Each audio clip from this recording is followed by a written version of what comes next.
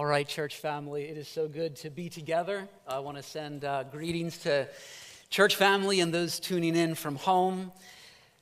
I was glad when they said, let us go to the house of the Lord. And God's Spirit has been so good to meet with us during this time here today. And I believe the Spirit of God continues to be powerfully present with us this day and has a word for us from Genesis chapter 47. And so I'd like to invite you to turn with me to Genesis 47.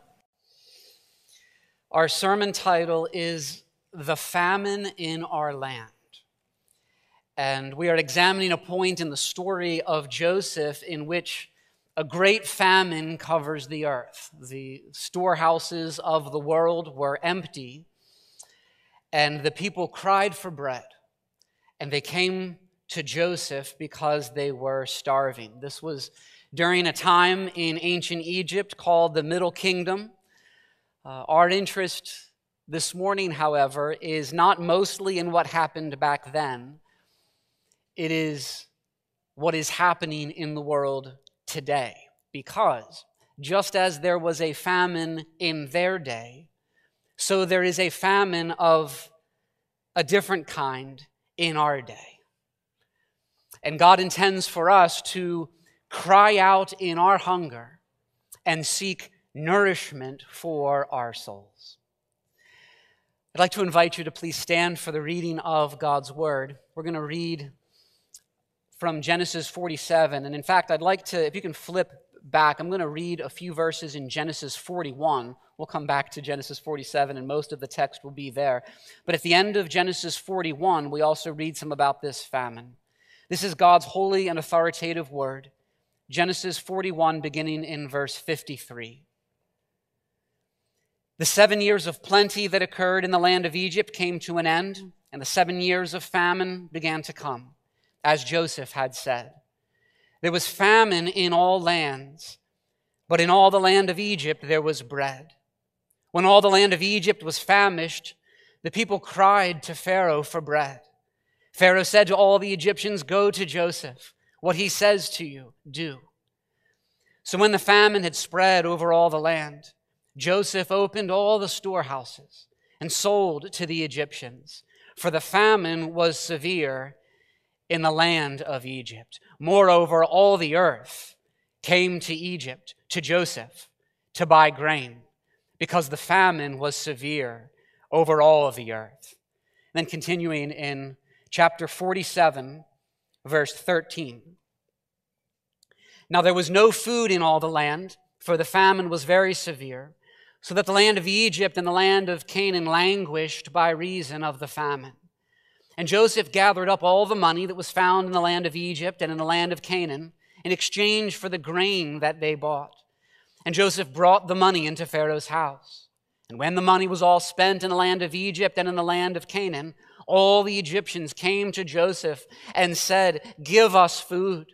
Why should we die before your eyes? For our money is gone." And Joseph answered, "Give your livestock, and I will give you food in exchange for your livestock if your money is gone." So they brought their livestock to Joseph, and Joseph gave them food in exchange for the horses, the flocks, the herds, and the donkeys. He supplied them with food in exchange for all their livestock that year. And when that year was ended, they came to him the following year and said to him, "We will not hide from my lord that our money is all spent. The herds of livestock are my lord's. There is nothing left in the sight of my lord but our bodies and our land. Why should we die before your eyes, both we and our land? Buy us and our land for food, and we with our land will be servants to Pharaoh. And give us seed that we may live and not die, and that the land may not be desolate." So Joseph bought all the land of Egypt for Pharaoh, for all the Egyptians sold their fields because the famine was severe on them. The land became Pharaoh's. And as for the people, he made servants of them from one end of Egypt to the other. Only the land of the priests he did not buy, for the priests had a fixed allowance from Pharaoh and lived on the allowance that Pharaoh gave them. Therefore, they did not sell their land. Then Joseph said to the people, "Behold, I have this day bought you and your land for Pharaoh. Now here is seed for you, and you shall sow the land. And at the harvest you shall give a fifth to Pharaoh. and 4/5 shall be your own, a seed for the field, and as food for yourselves and your households, and as food for your little ones. And they said, you have saved our lives. May it please my Lord, we will be servants to Pharaoh. So Joseph made it a statute concerning the land of Egypt, and it stands to this day that Pharaoh should have the 5th. The land of the priests alone did not become Pharaoh's. Thus Israel settled in the land of Egypt, in the land of Goshen, and they gained possessions in it and were fruitful and multiplied greatly. And Jacob lived in the land of Egypt 17 years. So the days of Jacob, the years of his life, were 147 years. And when the time drew near that Israel must die, he called his son Joseph and said to him, if now I have found favor in your sight, put your hand under my thigh and promise to deal kindly and truly with me. Do not bury me in Egypt, but let me die with my fathers. Carry me out of Egypt and bury me in their burying place. He answered, I will do as you have said. And he said, swear to me. And he swore to him. Then Israel bowed himself upon the head of his bed. May God bless the preaching of his word. You may be seated. It's difficult for most of us today to imagine the horrors of famine. There's a famous award-winning photograph called Starving Child and Vulture. It was taken during the Sudan famine in 1993. It's a photograph of a frail, famine-stricken boy, an emaciated toddler, ribs exposed, arms and legs are bone-thin.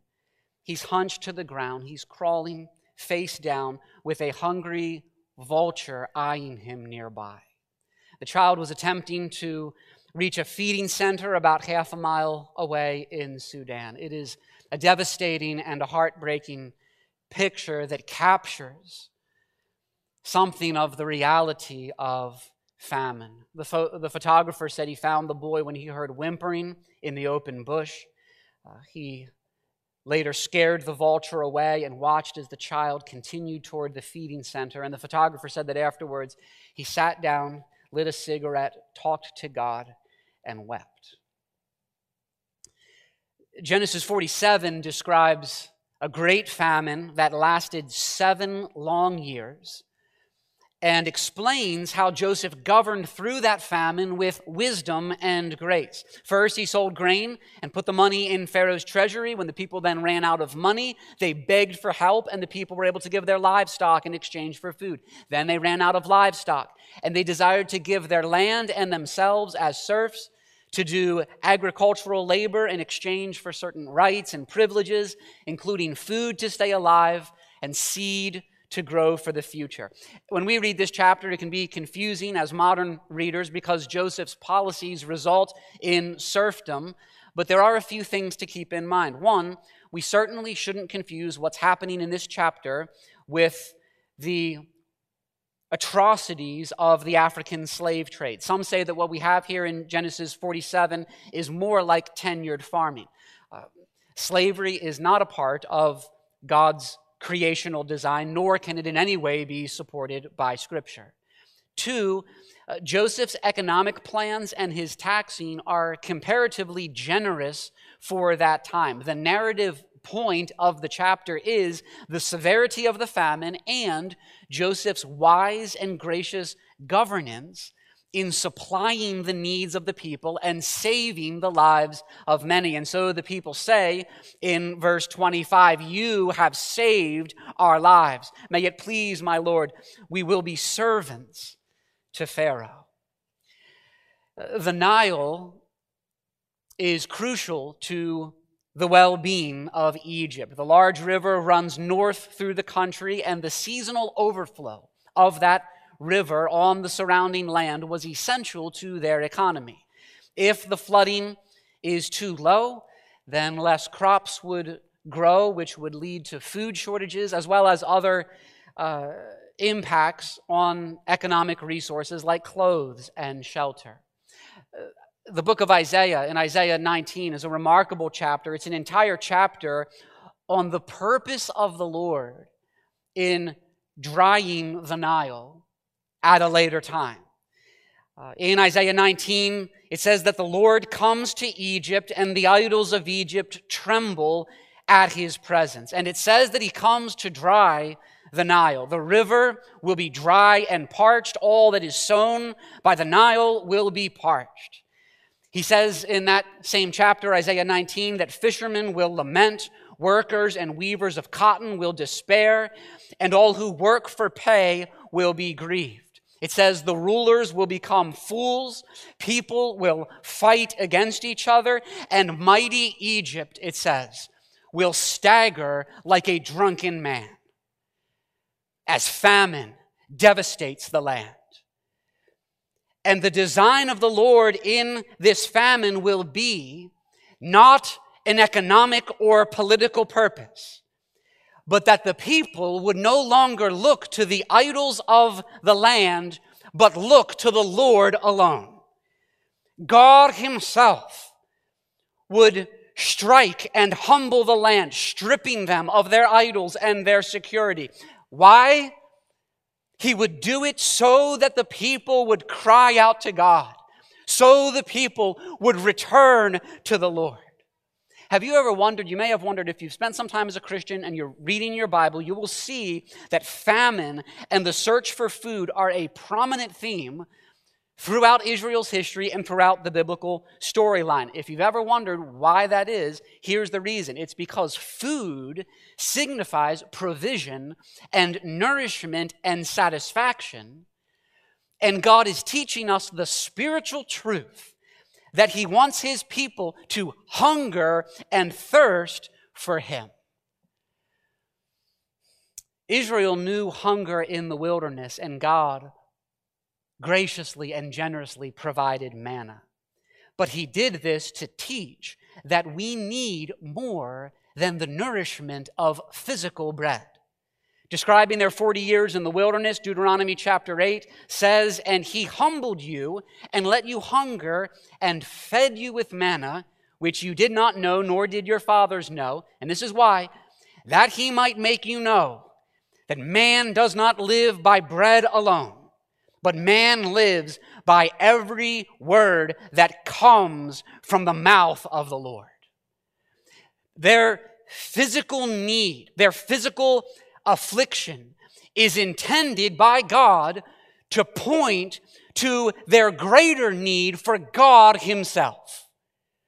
Did you know there is something worse than hunger and famine and physical death? There is something worse. The prophet Amos in Amos 8:11, referring to those centuries when God no longer spoke through his prophets, says this. The prophet says, "Behold, the days are coming, declares the Lord, when I will send a famine on the land, not a famine of bread, nor a thirst for water, but of hearing the words of the Lord." A famine, not of food, not of water, a famine of hearing the words of the Lord. A greater curse for a nation simply would not be possible. Brothers and sisters, there is a danger greater than a famine of food, and that is a famine of the Word of God. And God spoke through the prophet Amos to say the nation would be destroyed, not for lack of food, but for lack of truth. A spiritual famine, a famine of the Word of God. And here is what we need, the spiritual discernment to see. Friends, there is a famine in our day. There is a terrible famine in this nation. The land is languished. And the problem today is not a famine in which God is not speaking. We have the truth of his authoritative word. Yet we are in a situation in which millions of men and women are famished for truth. We have a famine in which we do not value God and his word of truth a famine in which we do not look to him as we ought. And this is the famine in our land.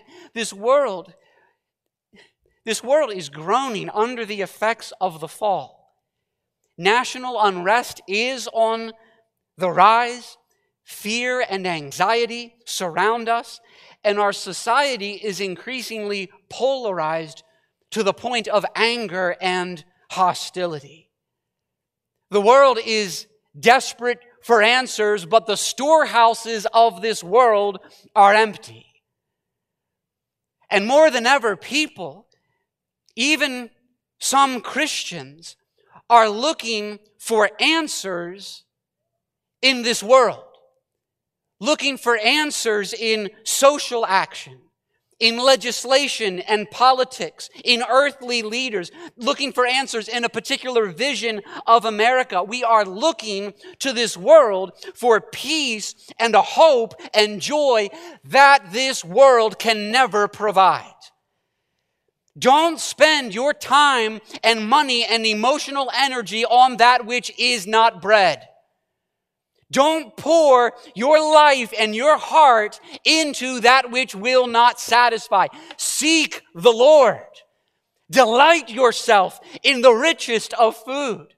And I come to this theme today with a burden. I have a pastoral concern. It is not an out there concern for the world. It is an in here concern for the church. I am concerned that some are feeding on cultural commentary and social analysis and social media and political opinions to the point that our priorities and our worldview are being shaped more by those things than by the Word of God. I'm concerned that too many Christians are experiencing a passion for social and political messages that is drowning out our passion for the message of the gospel and our love for Christ and his people.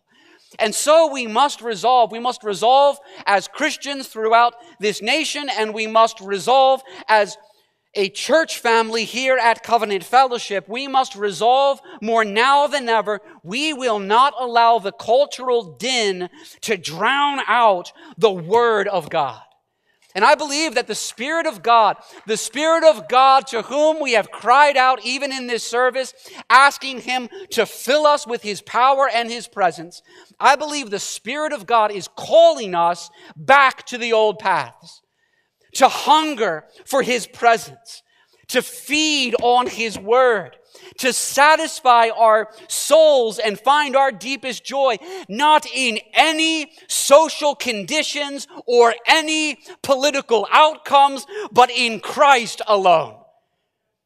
The Spirit of God is leading us in this. Can you imagine how much different the Church of Christ in America would look if we repented of our political idolatry? Can you imagine how different the church in America would look if we reclaimed a sense of our heavenly citizenship? If we regained a sense of spiritual hungering and thirsting for Christ and for the Word of God? The psalmist in Psalm 63, it is David, when he was in the wilderness in Judah. He says, "O God, you are my God. Earnestly I seek you.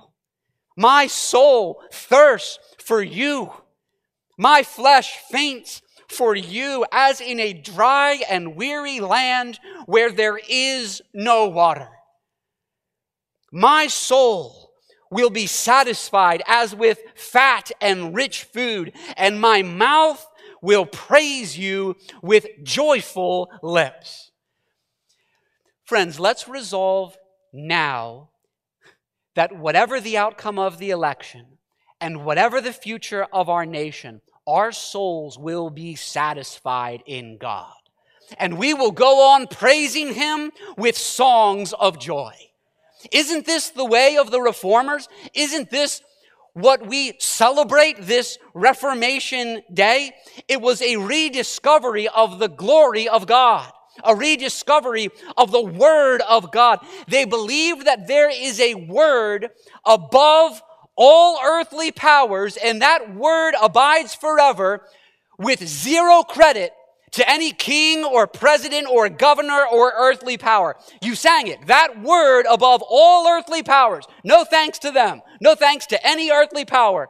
That Word above all earthly powers abideth.